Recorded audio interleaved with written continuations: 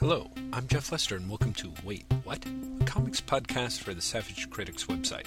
In the second and final installment of our 9th episode, Graham McMillan and I reflect at length on the possible turning point that was San Diego Comic-Con 2010. If you hang around long enough, at the very end we also throw in Doctor Who, The Venture Brothers, The Return of Bruce Wayne #4, The Artists of Grant Morrison, and what to make of the upcoming movie Sucker Punch. But for better or for worse, it's mostly San Diego Comic-Con 2010 on our minds. Nevertheless, we hope you enjoy it, and thanks for listening. Did we have like a really big Comic-Con? We didn't really have a San Diego wrap-up talk on the podcast, right? I mean, apart from what we just sort of said. No, right? we really should. We should talk about our Comic-Cons and how exciting and action-packed they were. Exactly. Well, listeners, we went to San Diego Comic-Con, and it was really interesting because hopefully out of this we'll be able to thrash out some sort of wide variation of the experience, because I flew in on Tuesday night and flew out on Thursday night and slept in. And slept in. Just leave it there. And slept in, which hugely different from Graham right off the bat. Yeah, no, that's certainly true. Yeah, but as I've told you before, you did it right. You know, I will say this about Comic-Con, and this is my attempt at a wrap-up.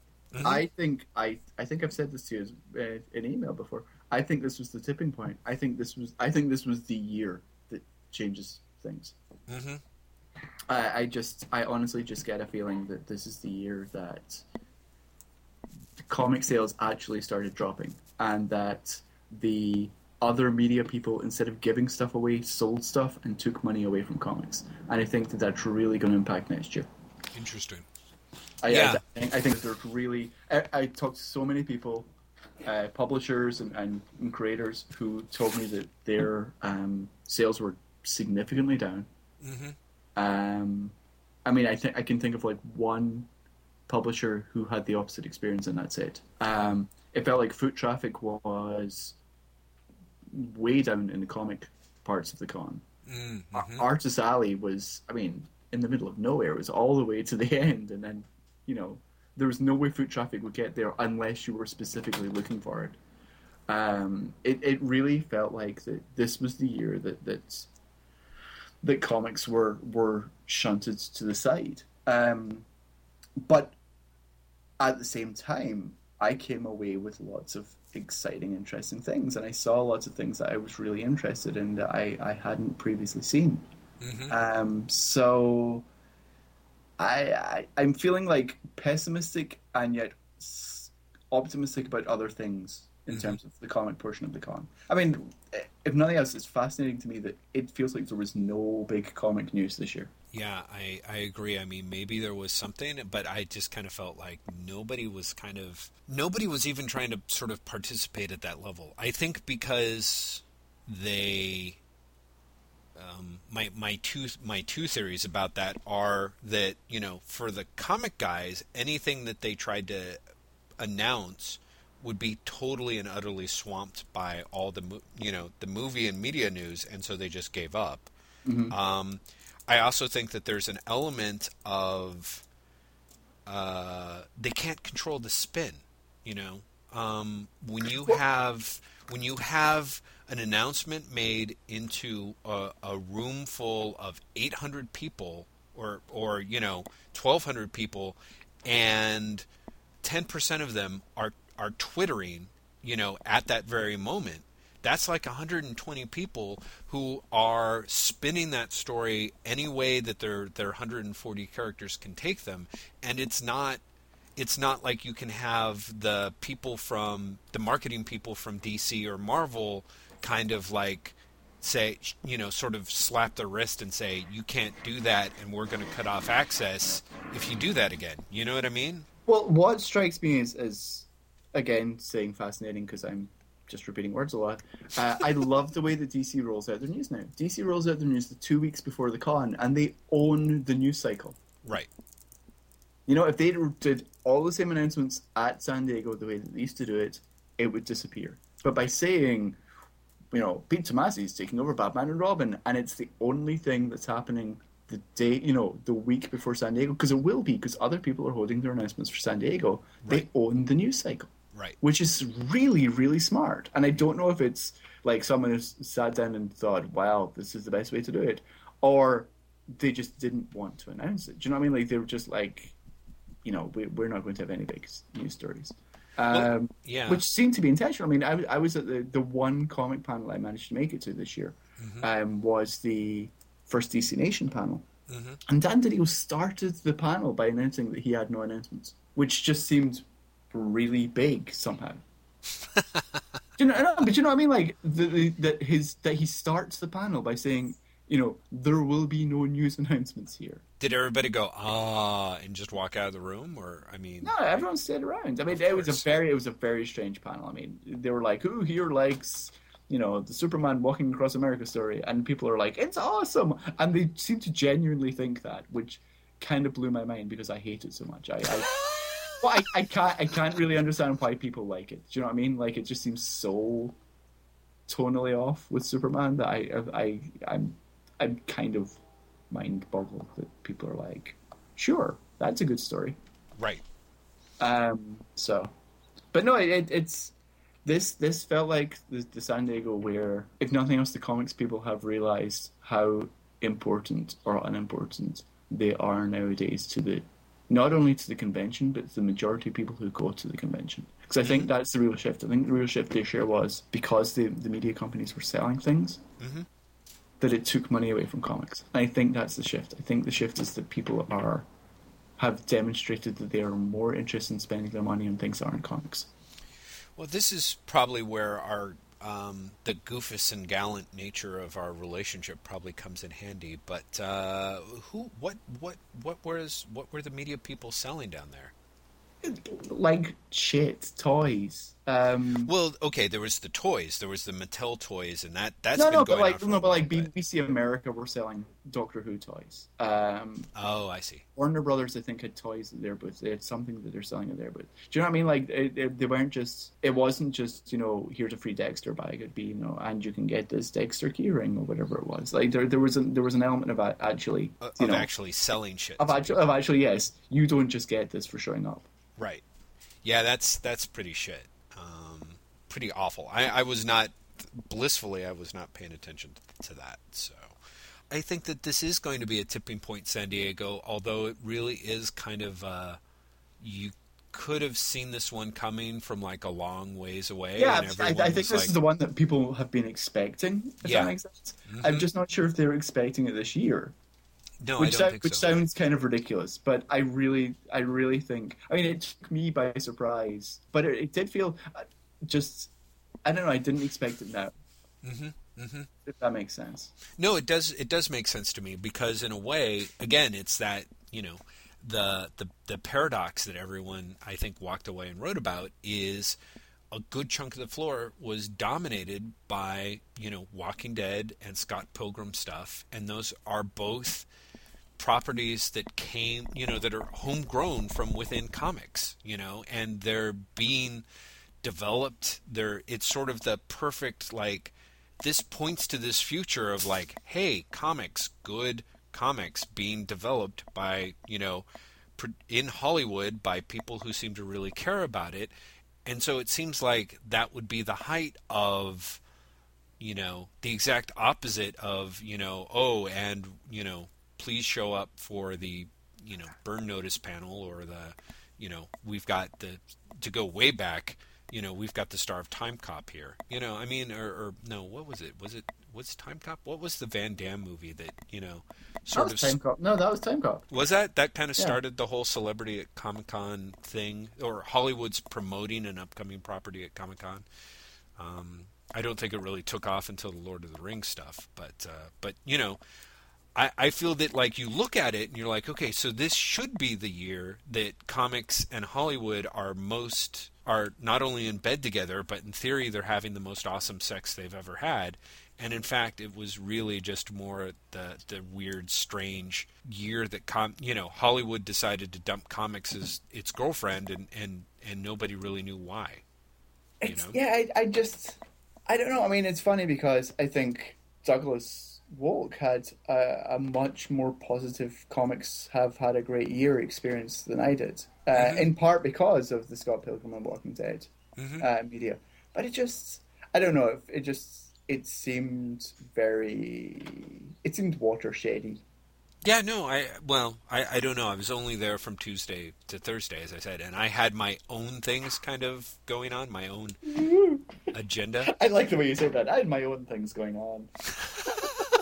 I'm not going to pay attention to this convention. I've got my own shit to do. No, no, no, no, no, no. I mean, I don't mean that. Hopefully, it doesn't come off as a totally up my ass kind of way. But I mean, I just mean that in the sense of like, I think it's fair to one of the things that's amazing about Comic Con is many people are there with many different objectives. You know what I mean? Like my objective is different from somebody standing in line at Hall H, and we're both different from your objective. And all of us are very different, have very different objectives from the guy who's cosplaying as a stormtrooper or somebody who's just there to hit the quarter bins. So I mean, I'm only just saying that in the context of there was so much of Comic-Con that I missed because I was either trying to find the person that I was supposed to interview and interview them, or I was trying to meet up with an editor that I was trying to pitch my work to, or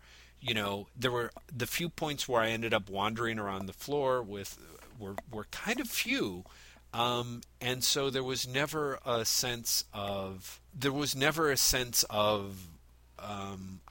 I didn't have the luxury of kind of having San Diego kind of wash over me, and that's kind of how you get a sense of. I'm not. Yeah, I'm not sure that's a luxury. Well, I know yeah, I know you didn't mean it like that, but right, I mean, I've told you pre-recording that that this was a really like overwhelming year for me for right, San Diego, and I this is a common complaint from many people, but this year was really the year that I was like, wow, San Diego is kicking my ass. right. San Diego is just an insane culture all of its own, and I'm feeling so separated from reality that this is just getting weird. Right, but I guess my point being is because you're being overwhelmed by San Diego, you kind of can walk out of there more authoritatively and say what the experience was. You know what I mean? I guess, yeah.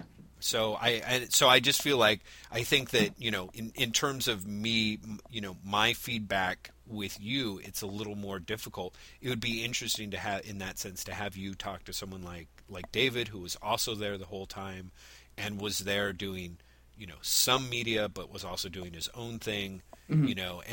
and see how those things mesh up. But you know, I'm just saying that I ended up being a guy who was, that considering, if you count preview night as the official opening of Comic Con, which I do, I was really only, my con experience really only ran 20, just a little over 24 hours. And once you take out sleeping time, it's more like 18 hours or something, Yeah, so, yeah. um, But again, seriously, I'm jealous of your experience this year because I think that what this year made me want for next year is either not going or going purely as a social thing. right. Well, and that's what I would love to do is I would love to go to the con for the whole time from a purely social angle, because there was times when I got home Thursday night and I got to see my wife and we had a meal and I'm like, wow, this is great, this is the perfect way to do Comic-Con, and then like it was maybe a day later I was like reading some like five-way tweet exchange between like you and Sarah and David and Lauren, and I'm like, oh man, everyone's hanging out and having an awesome time without me, So it was kind of Oh that yeah, no, weird. no, I definitely know that. I had that and I was there, which is no, but that's what's worth remembering. Like, there's so many people there that you can't see everyone. Although on the flip side, San Diego was the first time I saw Laura Hudson, who lives in the same city as me, in about 2 months. Which is just one of those weird things. But no, there's definitely an element of that, and I didn't get to see anyone as much as I wanted to. Right. which is the other thing. You know, the person I saw most was David, and I could have, you know, had another couple of dinners with David happily, and you know, just shot the shit. Right. I mean, Meredith and I pretty much were making plans to hang out at con, and we saw each other twice. Right. No, totally. I mean, in that sense, considering the fact that I managed to, you know, I feel like in that case, that means I probably saw you as much as Meredith did, and I was there for, you know, Oh yeah, maybe only a third of the time. I saw you more than I saw Meredith. So, I mean, I count myself very lucky, and seeing you and seeing Sarah and Lauren, everyone that I got to see, it was great, and I felt like I even managed to squeeze more than just one meal out of it. So, that sense, it was fantastic. But there's also kind of that weird, like, you know, you get sent home from summer camp early because you have poison oak or something, you know, except thanks to the internet, you still get to, you know, you can't just imagine everyone you hanging get out. to look out the window and see everyone having the fun time. Exactly. Yeah. Even if their fun time consists of them going, "Oh God, I'm so tired. Please kill me now." Like, you know, it's just kind of, you're kind of all in the trenches together, and that's kind of sweet. So, but it's just too motherfucking expensive. That's the other thing that's killing us. That's the part where I think that Hollywood has completely, you know, right on the verge of killing the goose with the golden eggs. Is that unless you are in work for a company that is willing to cover the hundreds and hundreds of dollars for your room, or I don't know, you know, I guess if you stay for the whole thing, it's very easy to see it breaking $1,000. You know, you're either way out in the middle of nowhere, and even then, you're still paying like a huge chunk of money. Yeah, I mean, you were out in the middle of nowhere, and that was, and even if for some reason you're not paying a huge chunk of money being out in the middle of nowhere, and you probably are, you will be in order to get to the con. Well, that's it. I mean, I was. Mm-hmm. I mean, just actually getting there right cost you a lot of money. Yeah, to the like Wednesday night, I didn't have to. In theory, I did not pay for my hotel room. I threw some money to the person whose couch I was sleeping on, but it was a $30 cab ride from the convention to the hotel. Yeah, it's insane. Yeah. So, I mean, if it wasn't for and the only reason why that sounds crazy, of course, and it is, but, you know, by contrast, that seems to be better than paying $400 or $500 for a hotel room. You know. Well, here's the thing. I was staying in the Hotel Salomar, which is 4 blocks from the convention center. I mean, really, really close. Right. For the amount of time I spent in the hotel, I could have stayed anywhere. Well, see, that's it. I mean, but it helps that you were close because you were able to. That's the thing that, you know, at least can make it easy of like even if you just run back and you just a place to have your stuff. But yeah, no, for you and most of the people who are at con, you know, the people who are actually working, you know, it makes sense that they're staying 2 blocks away because frankly they're up until, you know, 1 or 2 in the morning, and then they have to get up, you know, within 5 to 6 hours of that, you know, if they're lucky. And the idea of like, okay, now it's 2 a.m. I'm going to spend $30 and 20 minutes in a cab so that I can go home and sleep for, you know, 4 hours and then get up and do this all over again is really stupid. Well, my like weirdest moment like that was the night of the Eisners, and this was actually the same night as last year where I had the weird night. Obviously, the Eisners are the night where weird things happen. Where I ended up working until 4 o'clock in the morning. But I went to the Eisners, and then from the Eisners, a bunch of us went to the Oni Press party, and then Douglas and I left the Oni Press party, and it was at that point 12:30 maybe, and I knew I had all this work to do. Right. And I had this moment of all I really want to do is go home and sleep. Right. All I want is to climb into the bed and sleep because I know I'm getting up at 7 o'clock. Oof. And I'm tired, and but I have all this work to do. Right. Should I just get up? Should I go to bed now and get up earlier, or should I just try and work? Right. And I decided I might as well just try and my theory was I'll try and start it and then not finish it and just keep going. And then I was working till 4 o'clock in the morning. Oof. But have I told you this? I went to the hotel and I was sharing the hotel room with the people from Techland, Right. and they were all asleep because it was, by the time I got to the hotel, it was 1 o'clock in the morning. They were asleep, and I thought, well, I can't work here. They're asleep, so Right. what I'll do is I'll work in the foyer of the hotel. And so I went to foyer, not realizing that Maxim magazine were having their party in the hotel that night. Did I not tell you this? No, no, not at all. So Maxim magazine. I cannot speak to whoever works at Maxim, but the people who attend the Maxim party, judged on the foot traffic who walk past me that night, are exactly the sort of people you would imagine. The the eye-opening and just depressing moment of the night was these two women go by, and they're wearing like shorts that are basically don't exist, and tank tops that basically don't exist. And this is not like the appalling thing. The appalling thing is this guy comes behind them and says, show me your tits. And they do. They don't say, what or no. They don't say anything, in fact. They do it, and then they go. And he, like, guffaws. And I'm, like, left there thinking, what is this world that exists that I clearly don't exist in? Wow. Do you know what I mean? Like, that's so alien to my entire life. Yes. Thank goodness. No, but really, that it's 3 o'clock in the morning.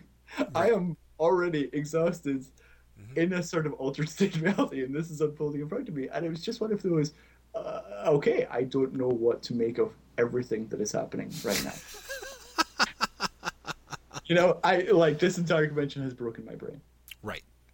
Well, but the worst part is you can't actually say that you began hallucinating. That just that actually happened. Yeah, exactly. No. And then, okay, so all this is going on. I'm tweeting as much as anything to keep myself awake.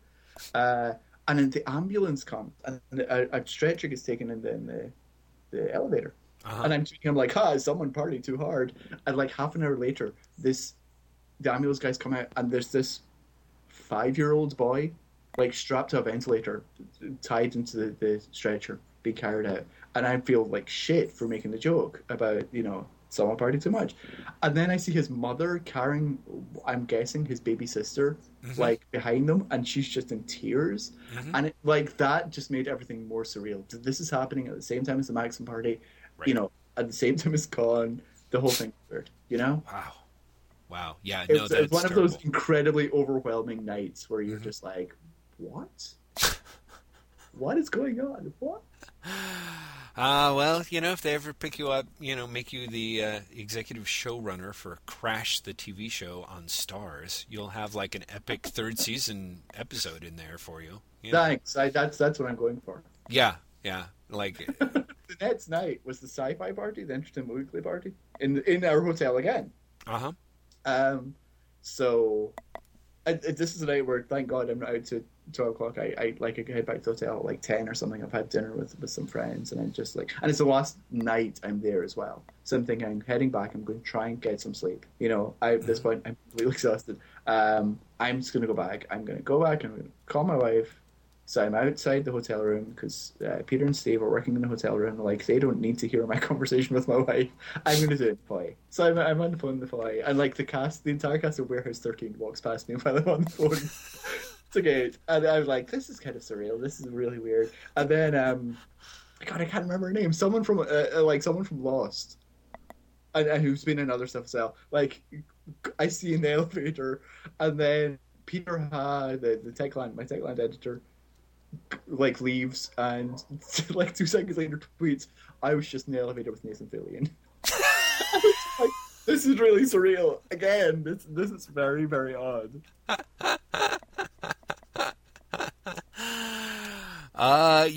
That's and see, this is the thing that's kind of a drag, is I think that when those experiences happen, they are so odd and surreal, and they are so infinitely repeatable in the sense of like those are stories that you can kind of tell everyone, sort of, that I think that's kind of the problem with, in a way, part of the problem with Comic-Con is it's really rough for us to, and by us I mean, I don't know, nerd culture or whatever, to kind of give up the whole like, yeah, but I totally got to, ride the elevator next to Nathan Fillion or whatever, like that's kind of a weird.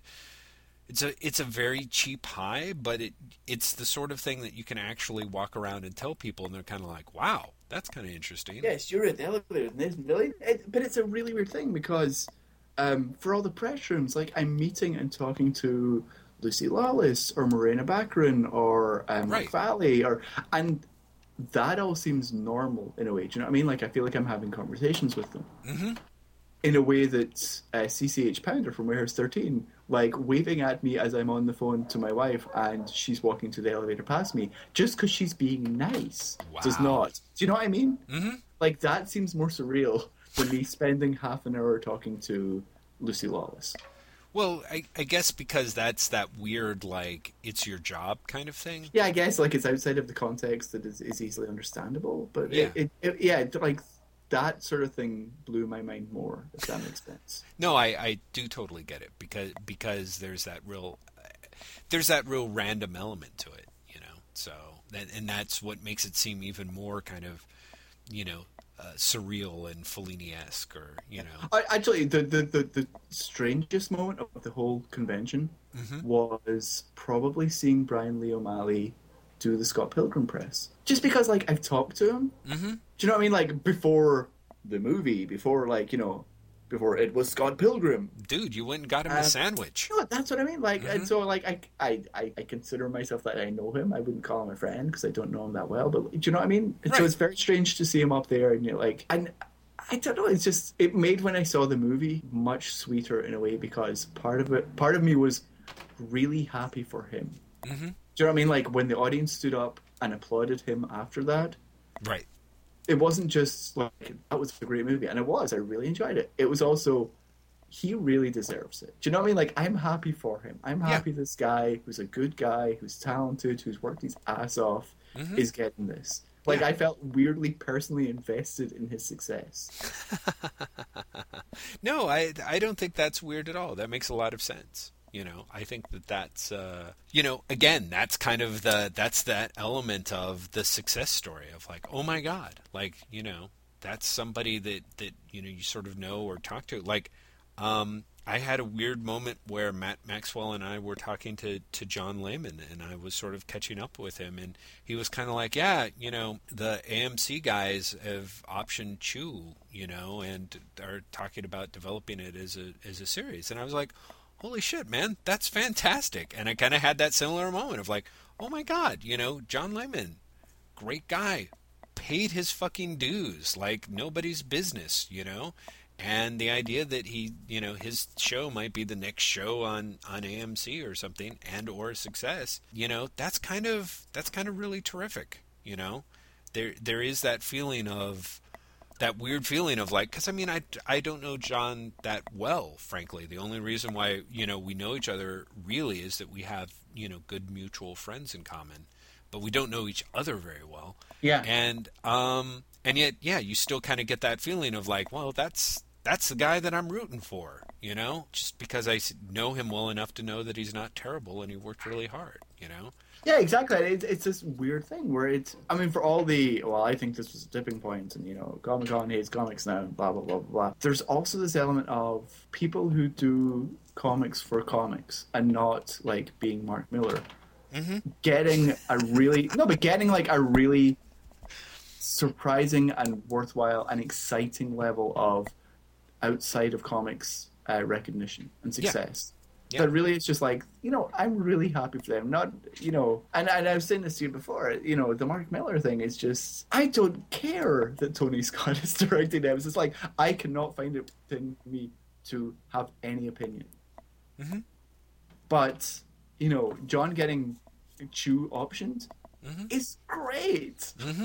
Like, I'm really happy for him. I'm Yeah. really, really happy for him. He deserves it. He's really, like, he's done the shit jobs. And Right. it's so sweet to see that happen for him. Mm-hmm. Mm-hmm. And Brian, with all the Scott Pilgrim stuff, it's is makes me so happy. Like it's the greatest thing. It's I don't know. I don't know if I'm like projecting. um, Well, but I think that's natural. I think that there is a little bit there's a minor element of projection when you have those sorts of situations where somebody that you know but don't really know that well, hits it big, but you know them well enough to know that they're kind of that you feel like they deserve it. It's I don't know if it's projection so much as an idea about the world that we want to believe in. And yeah, it might be. It might be that it's these people deserve success, and that having the success reinforces our world our idea that maybe it is not an entirely sucky world that is going to eat you and kill your soul. Right. Exactly, which is great because that really would be the description of comics, 20 or 30 years ago. So, or some comics today even. Oh yeah, there's still huge. Oh yeah, God, that's for sure. No, it's a really amazing little marketplace. And yeah, so seeing the people who manage to win without trying to, like, I don't know, without playing the game. Yeah. Yeah, or playing the game in the, like, paying their dues but not playing the game, I guess. Yeah. There's kind of a difference. Well, of course, me making that Mark Millar reference has just reinforced everyone's like stereotype about me. Oh God! I would have made it if you'd given me a myself. chance. You do. You really do. Well, because this is the thing. You're, for whatever reason, there's very few people that are kind of willing to speak truth to power. Or, I'm not. This is totally unfair to him because he's denied it before, and I basically backed down, so I should just shut my mouth. But Rich Johnson has always said, like, yeah, no, like, Mark Millar hates me, and he was not my source, and he's, and I don't necessarily believe him. Miller has a whole bunch of people that generally are in his corner, that, of course, in my mind, are the people who totally fell for him dropping him a letter and going like, hey, good on you, and let me show you some exclusive pages, and, you're my best friend, and taking him out and buying him drinks or whatever. And I don't begrudge them that. I'm sure there's a huge chunk of people, who feel about Mark Millar the way that you and I feel about Brian Lee O'Malley or John Layman or somebody, but there's also kind of an element of, really, but he's so gaming the system and in a real cynical way. Like, yeah, but here's the thing: people who know Mark Millar completely deny that. Yeah, I have not met anyone who knows him. Even like by that I mean like has spent any time with him socially whatsoever. Mm-hmm. Who does not defend him by saying no, that's genuinely what he's like, for better or worse. Mm-hmm. That he really is that enthusiastic. Yeah, and that I think the implication is also that he wouldn't know how to game the system that well. Right. Yeah, no, I don't buy that for. And I don't think people will ever come out and say like, no, he's not that smart. But there definitely seems to be like the pushback on the Mark Millar is playing all of you always seems to be, no, he's not that good. Like it never comes straight out and says it, but that is always the implication. Right. Which could be like a bluff. Yeah, I think that's kind of it. Even better than that. Mm-hmm. But it's just, I don't know. Mark Millar at this point has almost become like a self-fulfilling prophecy. You know what I mean? Like the whole thing about his announcement that didn't come and was 3 days late and the whole thing. Like that's so surreal, and the idea that anyone's really taken in by it, that it was going to be like the biggest announcement ever. Mm-hmm. It's just funny to me now. Well, I'll go you one further. To me, there's a very thin line between, Mark Millar doing Nemesis for Marvel Icon and what Malibu Entertainment doing Cowboys and Aliens. Oh, I don't. I'm not even sure there's a thin line. I think everything Mark Millar does for his creator-owned things is is Platinum Entertainment, is Right. proof of concept for movies. Right. I clearly, definitely do not like even vaguely doubt that. Right. And I think that any defense he may have to the contrary is just that, like, is a defense. And I think that if he was just more honest about it, then I think the internet would break in half. I think if he Yeah. just came out and said, no, I really want to make this into a movie, but I'm publishing it as a comic first. Right. People will be like, "What? Why do you hate comics?" But it's quite clearly what he is. I mean, he was talking about Nemesis the movie before the first issue came out. Yeah. Like, the idea that he tries to deny it boggles my mind. Yeah. Yeah. No, I know. And to me that's the thing of, like, the people who, like, are sitting there talking about how terrible it is that people are using the comic book industry as just a way to... Yeah, but you see, Mark Miller escapes that because Mark Miller was making comics before that, quote unquote.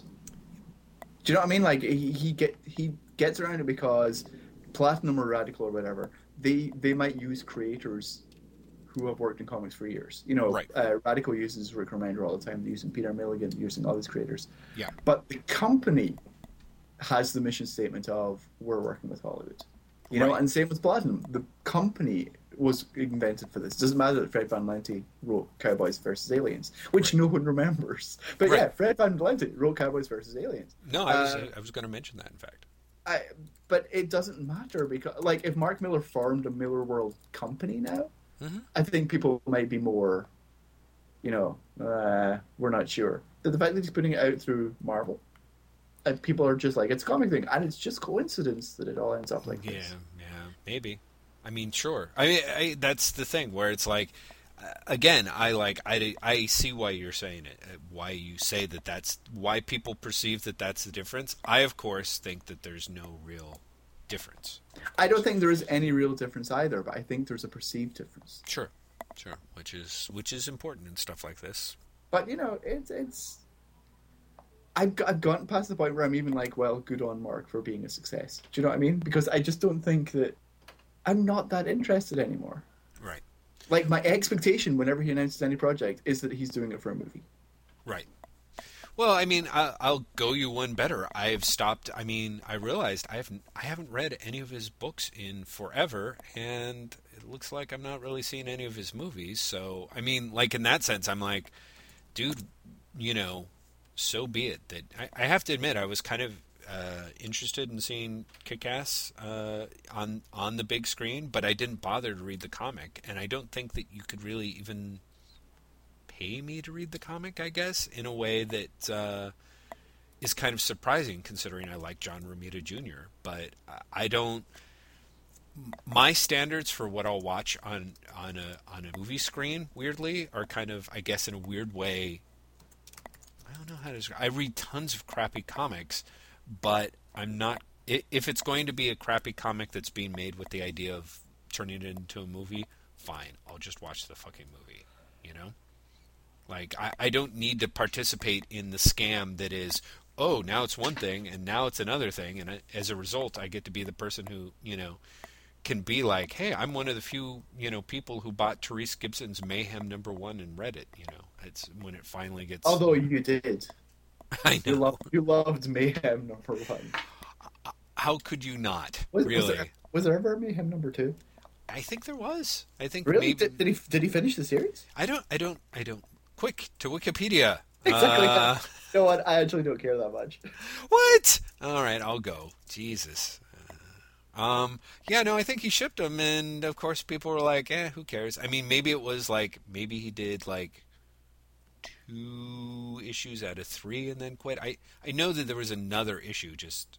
Yeah, but I mean, while I totally get what you're saying, my counterpoint to this is I am more interested in reading Cowboys vs. Aliens knowing that Fred Van Lente wrote it than, Sengo Gas Meter. You know what I mean? Like, it's I'm curious what someone whose work I like would do with this idea, which is not abhorrent to me.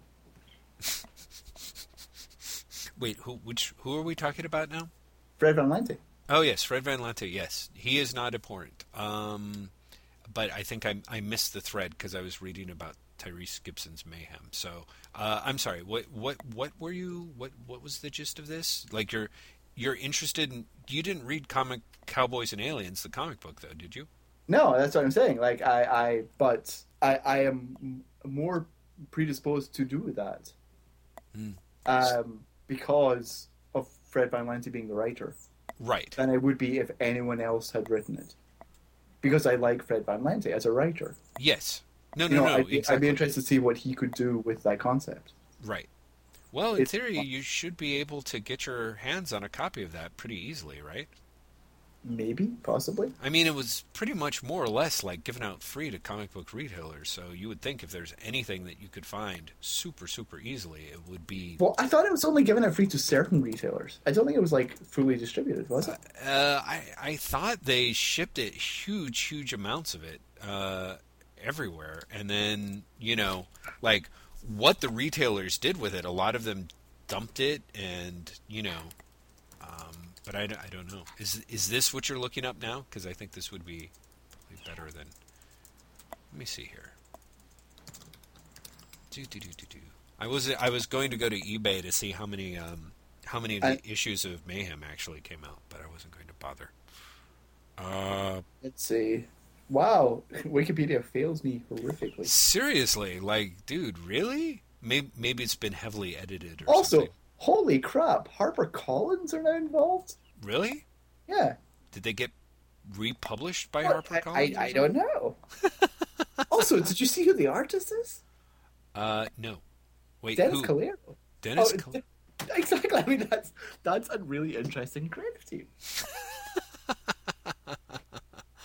Yeah, that is pretty interesting. Well, I mean, and maybe it's awesome. But as I recall, the whole gist of it was it came out and, part of the reason why they made it, it ended up being a top-selling graphic novel was the idea that the publisher bought all the copies and essentially shipped them as gifts to other retailers, as gifts, I guess.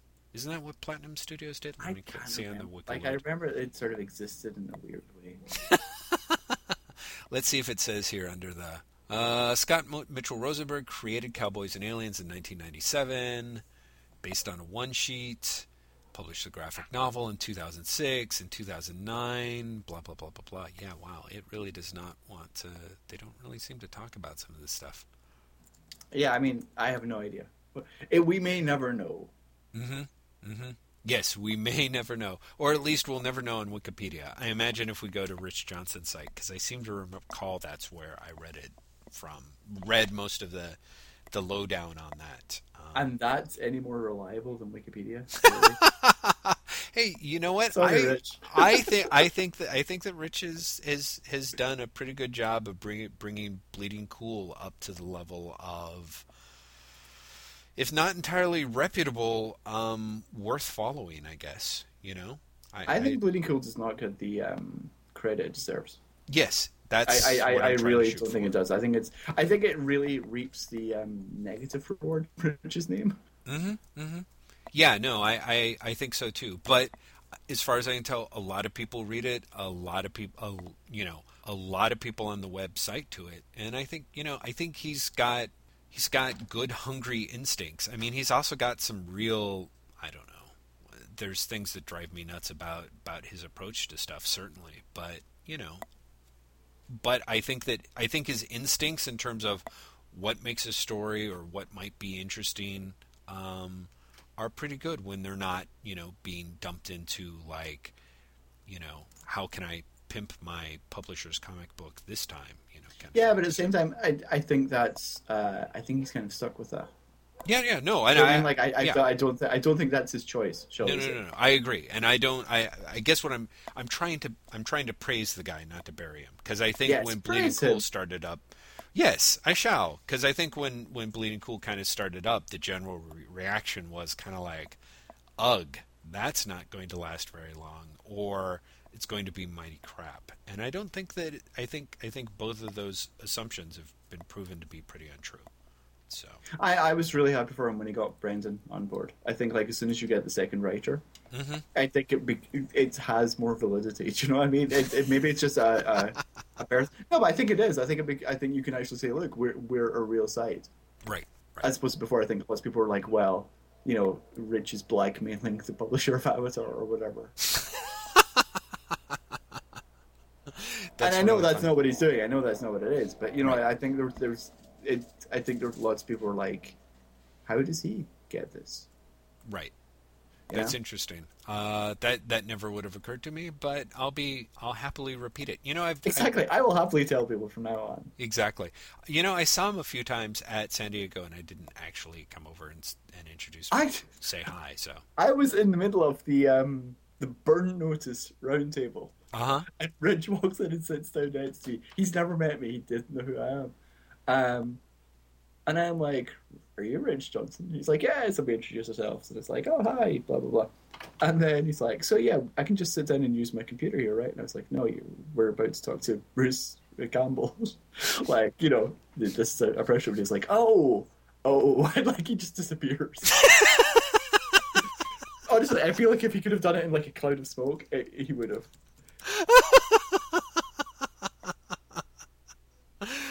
And then for the rest of the weekend, I was like trying to find him at the Avatar booth because I was like, that's where he's based, right? It's at the Avatar booth. And he was never there. Huh. That's really funny. Yeah, he was, I don't know if it was last year that he was at San Diego or maybe it was Comic-Con. It must have been last year. I saw him at a con, the last con I saw him at, he sort of seemed kind of harried and, I don't know, flop sweaty in a way that made me somewhat leery about going up and introducing myself. But I kind of wish I had because he seems generally, I don't know, he just generally seems like he's on top of what he's doing generally. I think he gets a lot of shit that I don't want to say that he doesn't deserve because I think a lot of people give him shit for reasons that are valid for them. Right. But I think the positive that he brings are sometimes entirely overlooked. Agreed. In favor of the negative. Yeah. Because I think that, for better or worse, and it's probably for worse, no offense to Rich, he's the closest thing comic journalism has to like a real journalist who will dig and get to the bottom of the story. I agree. I totally agree. We definitely need more of it, and I appreciate the fact that he does that. Sometimes to the point of, past the point where he could have gotten away with not. So, Yeah, and he's definitely in, like, everyone. He has, his favorite subjects, and he has things that aren't interesting to anyone else that he will just keep talking about. Right. But, yeah. But, everyone does. That's kind of the nature of the game. Indeed. You could tell if you're watching The Wire a lot. I keep on talking about the game. Oh, I should have known. It's funny. So where are you at in The Wire? This would be great to talk about. I'm still only like midway through season 3. I got completely derailed by like Comic-Con planning and just lots of other things going on. That is okay, because season 3 and season 4 are so awesome. That is just I envy you, and I've watched the series at least twice, I guess. So that is great. What are you watching right now? So as we lead this podcast to a close, but what are you watching these days? These days, like Edie and I are just burning our way through weeds, no pun intended. And that's kind of it. Like it's sort of summer rerun season. So did you ever get into Doctor Who? No, we still haven't. The reason I say this is the most recent season, the one where Stephen Moffat took over, just ended up hanging together really, really, really well. Much better than I expected. And I think had the strongest writing since the reboot, if not ever, because let's face it, before the reboot, it wasn't the most well-written show in the world. Right. And there's some fat to the season. It's still only like 13 episodes, but I think you could probably cut 2 or 3 out of them. But is really, like, I really, really recommend it to you. That, I imagine I'm going to have to watch them at some point. I should go back to, pretty much just start grabbing stuff from the reboot and start moving forward. Honestly, if I were you, I'd start from this season. Because I think if you start with this season, you will get the best of it, and it's got the best chance of winning you over, and then you can go back and revisit anything. There's nothing this season that spoils anything for the previous seasons. Okay. Well, maybe that is what I will do then. Because this season is literally a reboot of the show. Right. Is it Is it out on DVD yet, or No, no, I think it's next month it comes out on DVD. Oh, okay. Well, once it's It's out on on DVD. iTunes. Yeah. I think it might also be on BBC America's site. I'm not sure. What's that? It might also be on BBC America's website. Oh, interesting. Well, maybe I'll look into that then. It's more just the case of if it comes out on DVD, I can rent it from the video store, and I don't feel like plunking down the money. This is the thing that kind of bums me out, is that if iTunes allowed you to rent TV episodes rather than just purchase them for an egregiously high price, I would be all over that. They would totally make money off me. But the whole thing of like having to plunk down, $2 to $4 for an episode of The Shield or something that is then that you're only going to watch maybe once or twice and then it's stuck on your hard drive forever. I'm not so down with it. Oh, what did you think of the Lost epilogue? Whoa, hang on. I was actually trying to, I don't know if you heard any of that. I was trying to find out if Doctor Who was on the BBC America website, and BBC America just started playing in my headphones. So what I heard is this: what do you think of the Lost epilogue? And then his voice went, "Tonight on BBC America." It was very disturbing. I haven't seen the whole thing. I only saw the part that was on Jezebel, which is about 3 minutes of it. But I really liked it. Really? It's 3 minutes? I thought they had the full thing. Maybe they did at some point. Now they only have 3 minutes. Oh, the whole thing was online for a bit and got pulled really quickly. Oh, well then I was super lucky because I believe I saw the whole thing. Like it's like 12 minutes long, or whatever. Yeah. I think I saw it. And was it good? Well, it depends on what you mean by good. I mean, I thought that there were things that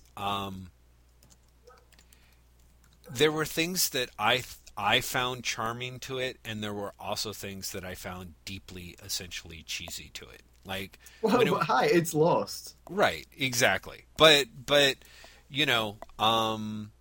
there were bits and pieces where they threw things in that I thought were like really, really funny, and they played with, honestly, whenever you get anything close to, talking about the Dharma Initiative and someone, basically like turns on something on the TV, it's all but guaranteed that there's, I'm going to have a great time. So, I thought they did an okay job at like hitting like 6 or 7 little different bits or pieces. There was something a little begrudging about it. Like, it really was just kind of a like, okay, what's the simplest way that we can come up with that's going to answer as many things as possible? And then they kind of went, okay, and just so we're not totally lazy, what's the one way we can take that one step farther? And then they did it. And it was, it was kind of fun. But I was kind of curious because I was sure that you, Mr. Tech Media Savvy Expert, would have seen the whole thing by now. So I honestly, I'm not that, like, I was interested enough to watch the thing that when it was right in front of me, but I'm not I'm going to search it out stage just yet.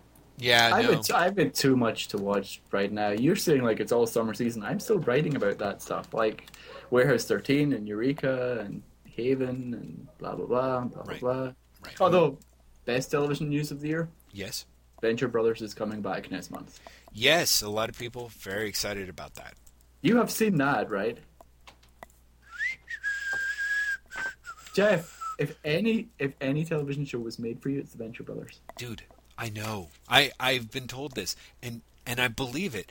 Here's the problem. Here's the thing. You could buy the box set, and I can tell you right now, it would be money well spent for you.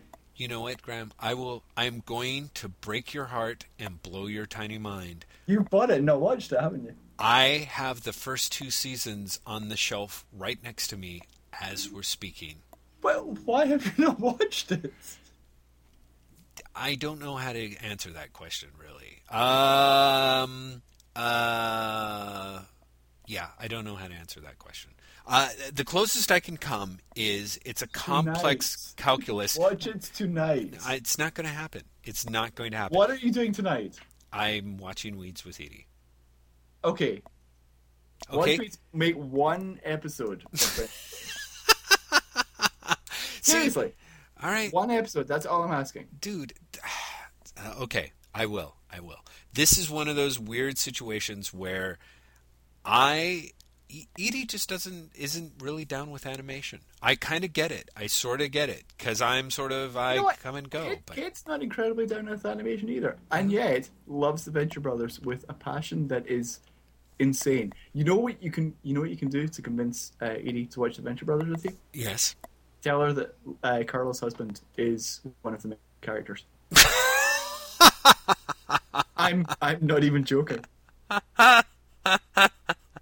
One of the characters, Brock Sampson, is Lance. see, this is it. I saw the first episode, and the instant you said that, I'm like, oh my god, yes, that opening sequence with him. That's totally Lance. No, it's completely Lance. Yeah. Oh my god, that is so funny. But I think she's yet to meet Lance. Really? Zurichel. Yeah, I thought she'd met Lance. I don't think so. Oh, well, that's a problem. Yeah, see, that makes it a little more difficult. But that year where we were running around and spending time with them, I think that was the same year that Kate and Edie were there, but I think we spent all that time with them before Kate and Edie showed up. And then That might have been the case. yeah, and then after that it was a free for all. Who knows what happened for the rest of that con? I honestly can't remember. My brain shut down.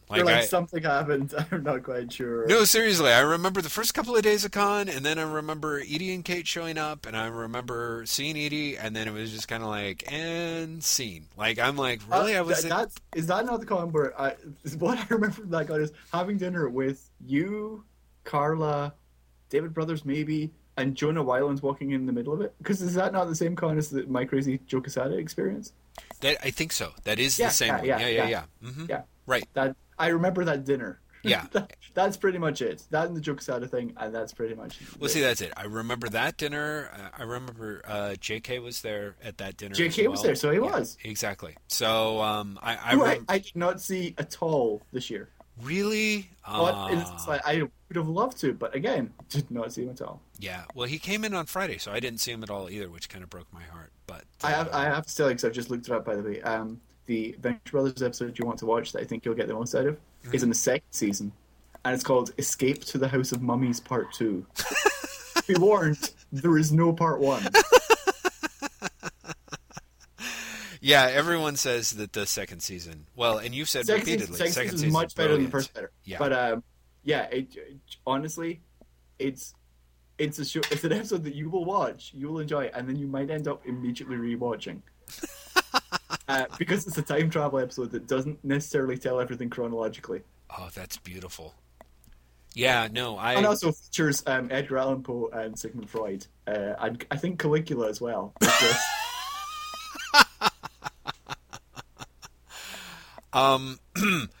I'm going to change subject dramatically before we jump, because I'm willing to bet you haven't not seen it. But Inception, have you seen it yet? I have not seen it. And again, this is one of the things that there have been many plans, and they have all entirely fallen through. Wow.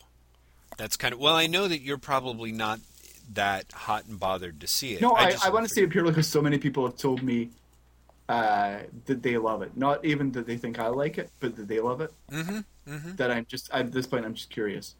Yeah, I'll be very curious, particularly if you and Kate go, because I can almost see you guys splitting the difference where Kate will really love it and you'll be entirely cold about it. Awesome. Yeah. Thanks for recommending that I go and see something I won't like. Well, Oh, thanks. At no point did I ever say that you would like it. I said quite clearly from the very first time I mentioned it on Twitter, like, I'm really dying to know what Graham... Yeah, I thought that was funny that you were like, I don't think Graham's going to like it. I know Graham's thing, because I don't think he's going to like it. Totally. So I'll be quite curious. Okay, well, that would probably close that up. Wow. So we spent a lot of time talking, and I'm like, I'm not sure. Again, I'm not sure if we talked about anything. Exactly. We did it very well. I certainly was entertained, but the laser again, your listeners, can you tell us if we should do these more often so that we actually can focus on something for a change? Or, this once every 2 months where we just talk at each other for an hour, say nothing. Which would you like? Put it to vote. Dial 1-800-KILL-JASON-TODD. too bad. There was never really any other kind of option like that, was there? There must have been, wasn't there? No, because like was the whole thing not that afterwards someone like they pretended or said that someone had completely gamed the system, and so it was pointless. I don't know. I That mean, that that was that's what I remember. I remember afterwards that it was seen as an experiment that failed because someone had essentially faked like broken the system by programming some computer or something to just continually dial one number. maybe. I mean, the gist that I got of it, that was the story that made more sense to me was in talking to Hibbs about it. He was like, "Yeah, I voted for him to die because I didn't think they'd do it." It was kind of like, like this is an option you actually get to vote for. You've never seen this before, and it's never going to happen. So let's vote for it. And then it happened. It was like everyone was like, "Wow, really? Huh? How about that?" But Like, what do we do now? Yeah. No, but there really was that element of they won't do it. They've done it. Oh. Because like if you thought about it, you'd be like, wait, I am essentially signing up for Batman to be depressed for a long time. right, exactly, exactly. Yeah, which, of course, back at the time, those of us who were at that point in time, we were like, Batman depressed? Awesome. We just got through, like, Frank Miller showing us how awesome Batman is when he's, like, a crabby son of a bitch with no scruples. Let's see more of that. Oh, no, wait. It's horrible when everyone else does it. Why is that? You know? And so lessons were learned. Or were they? Well, like you said, Because let's think about the Batman we've suffered through up until Grant Morrison took him over. Oh, have you been reading Return of Bruce Wayne? yes, Have you read the fourth issue? yes, the Is, Western, is Grant Morrison genuinely saying that Batman is the son of a demon? That's what I took away from that. right, That Thomas Wayne is somehow immortal because he's done something demonic, right. and that means it's Bruce Wayne's dad, right? Well, see, that's Or is it another Thomas Wayne? I think he's genuinely going to follow through in this Thomas Wayne faked his death story. That's honestly what I got from issue 4. well, it's interesting because I think Morrison's having a lot of fun having it both ways, and for me, there was kind of a weird element of. Sometimes they do these things, like you put forward an idea that you're going to do, and DC kind of shoots it down, and so it gets altered, and then later everyone goes, oh, wait, no, that was actually kind of cool. We should do that. So it's like with Jason Todd, he was supposed to be the villain of Hush, and then they kind of shot that down, and so he came up with another angle for it. And then afterwards, they're kind of like, oh, no, that was kind of cool. Let's do it. And then they did the Red Hood. It wouldn't surprise me if Morrison put that idea out there as the original, this is where he was going to go with Batman R.I.P., and everyone went, no, no, no, no, no, no, that's too kind of dark and weird and crazy. And then they changed it and then went, we take it back. Maybe we really should have done that. So maybe they will go that direction, but I think that there's also something to be said for the idea that Bruce Wayne is dealing with that Dr. Hurt is an immortal version or quasi-immortal quasi-demon that takes the form of various Waynes, that is bound to the Wayne family the same way that Bruce is proving himself to have sutured the family together in all of his time jauntings. Mm-hmm. And that's going to lead to a showdown but I don't know. In other words, part of me kind of thinks that maybe Morrison will do that, and but I also think that he's just sort of playing with it, like he's that the idea is that he's going to say that, like, that the point of his whole Batman story is going to be essentially a rejection of the demonic elements of Batman, but or rather by making Batman reject those demonic elements, but sort of the larger sense of, like, no, the Waynes are this, that Batman's origin is essentially of a good person created by a good family that suffered a brutal accident, as opposed to the flip side that Morrison is playing with in his sort of Black Massish kind of way. I I was so bummed out by how bad I thought George Giante's art was. It was not good, and Yeah. it's a shame because like he's done better work in Buffy, Hmm. and I quite believe he did this in an incredible rush, and I also think that the inking did not help in the slightest. Yeah. I think the inking was so horrifically mismatched his art, but Yeah. yeah, it didn't look good, and Yeah. it's such a shame. Yeah, I thought so too. It was one of those deals where this was I feel bad that it came out this way, because I don't know whether it was a late script or however it worked, Well, but Cameron dropped out mhm. uh, like fairly last minute, which I think is the rumor is because the script was really late. Yeah, that's what I think is I assume is that he just went, there's no way I can turn out quality work under that, and I'm also not willing to put myself through what it would take to hit that deadline and But I not mean, be the ashamed funny of thing it. is, like, he killed on his issues of Batman and Robin, and he did the first issue of that in 2 weeks. Yeah. Wow. That's amazing. Well, did he kill on those issues? They were okay. I think he did really well on them. They were all right. They were a little. I mean, considering the first issue was 2 weeks, that's amazing. I was a little underwhelmed by them. They got, perhaps unsurprisingly, they got better as they went along. But there were Yeah, elements in which I thought, to me, I thought that he was too beholden to try to keep kind of a through line to Quitely's art. So I felt like he was doing a very Quitely-ish take on Batman and Robin, and frankly, his like zombified Batman actually I thought looked fantastic. yeah, But it was the only one that really kind of where I felt like he was loose enough. The rest of it all felt a little too. I felt like he was hampering himself, but maybe it was just the deadline. Um, so yeah, no, I was kind of very bummed that to hear that he dropped out, but I'm not surprised either that he was just didn't want to do that to himself. yeah. Um, I read that and Batman and Robin 13 and Batman 701 like all maybe like within 2 hours of each other. Like they'd all come. I don't think they all came out at the same time, but Yeah, thanks to I the still haven't read 701. Batman and Robin 13 I thought was wonderful. And also yeah. looked beautiful. Oh Fraser God. Irving is just so good. Yeah. Yeah. No. And it's his colors. It's definitely his colors. Yeah. Yeah. His Because colors are great. his issue of Batman Return of Bruce Wayne as well is just beautiful work. Mm-hmm. Mm-hmm. No, absolutely. Those are fantastic. Honestly, I thought I'd have to relook at 701. I thought Tony Daniels' work was quite strong in that too. Like he was not quite as rushed and Tony Daniels strikes me again as someone who gets really badly served by inkers.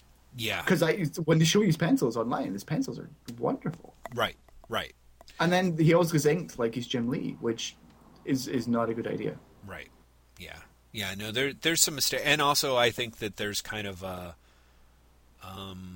you know, not everyone can do great under tremendous pressures and deadlines. And I have a sneaking suspicion that in Batman R.I.P. he was really under the gun because there was some stuff that went out that you're just like, wow, how did this get out? Other than you just assume that they had to hit the deadline and it was like no takebacks. Well, yeah, I mean, I get the feeling just from uh, Justice League experience and Invisible's experience that when Grant is really good, Grant is also really late. Yeah, yeah, I So, think so too. And I think that puts them in that bind of like, well, what do we do? Which is why I think it's very hard to look. Morrison is the like. It's impressive that he's as highly acclaimed as a writer as he has because there have been so many of his runs have been undercut by art that just didn't suit what he was going for. yeah. Probably because he was pushing things so late. Well, also for the longest time, he had bad artists.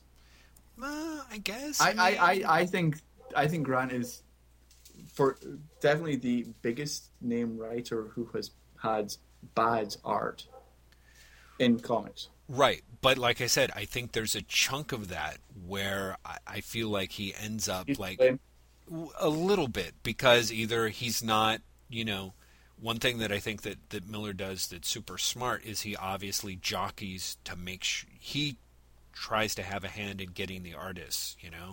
I'm not sure if Morrison really fights for that very strongly one way or the other, apart from like getting quietly on some stuff, but you know, like his whole the whole problem with New X-Men was kind of a weird situation where, you know, I mean, he turned in so many scripts, and then Marvel's like, okay, well, we'll just up the production on it, and then I guess that's a rare time where he was under, you know, that was the exact opposite of what we're talking about, where he got so far ahead that everyone decided, oh, okay, we'll just give a whole bunch of this stuff, and we'll switch to a bi-weekly thing, and in order to make sure we hit those deadlines, you know, we're going to give it to that great Serbian artist who was really just not the right guy for him.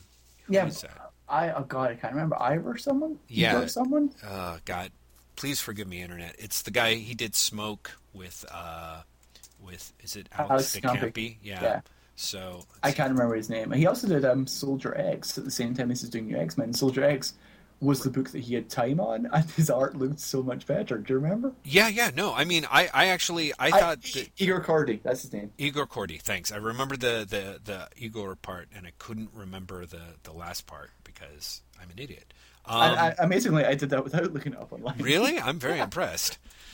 Yeah. No, I mean, so, but you have other you have guys who were, you know, some of his early stuff was, you know, kind of journeyman dudes on Doom Patrol or Animal Man. Exactly. Or whatever. I mean, yeah, you know, Richard Case was not the greatest artist in the world, you know, and I mean, I think it's one of those things, because when I think back to early Grant Morrison, I think back to Zenith, and I think Steve Yeowell did amazing art in that, really, really good. And so for me, it really was a shock to see Chastrogue and Richard Case do Animal Man and Doom Patrol, because it was just, to my mind, not of the same quality.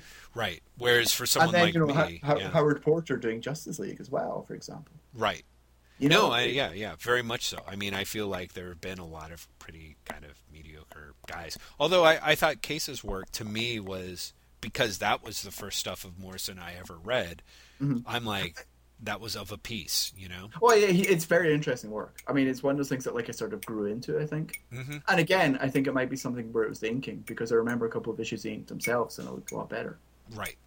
By the way, is this, because I don't follow the internet very closely, but that Zack Snyder movie, Sucker Punch, that's coming out? Yeah.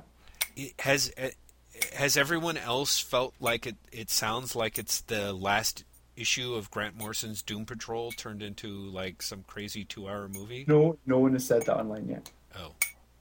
Do you think that's incredibly off base for me to think so, or? I think there's definitely elements of the Crazy Jane story in there. I don't think it's really. I don't think it's enough about it. Okay. I'd be interested to see, because you read When Rabbit Howls, right? The Trudy Chase book. Yes. I think I oddly enough feel it might be closer to a reading of When Rabbit Howls as opposed to Doom Patrol. Huh. Interesting. Well, and so in other words, it kind of hopscotched over back to it went back to the source. Yeah. Huh. Very interesting. All right. Well, then I will be curious to see how it turns out. Yeah, we'll see. Yeah. Sir, I'm going to call it a day because it is late. I know. Yeah. I should go and say hello to my wife. Yes, me too. Because my poor wife has been very patient since I told her that I was going to get off the phone at 7:00. So. Yeah, see that's what because for everyone who's listening, it's actually 7:30 now. Exactly. So. Yeah. Now you know our secret timetable, listeners. But no, I think we should do this more often. Agreed. This was great, and I will hopefully move. And now that there's no conventions or anything completely fucking with our schedules, we might actually get to do that. Oh my god. Because every single time we're like, let's do it more often. It's like just before San Diego or just before WonderCon, and our schedules get entirely fucked up. It is true, and if not by the schedule, if not by the con, then certainly by recovering from the con, and then So yeah. Let's see how quickly we can turn this on around and get it up, and we'll talk about doing the next. Unless, dear listener, that you don't want us to do that. In which case, in the comments, just tell us to go away. Yeah, exactly. But we'll keep talking. We just won't record it.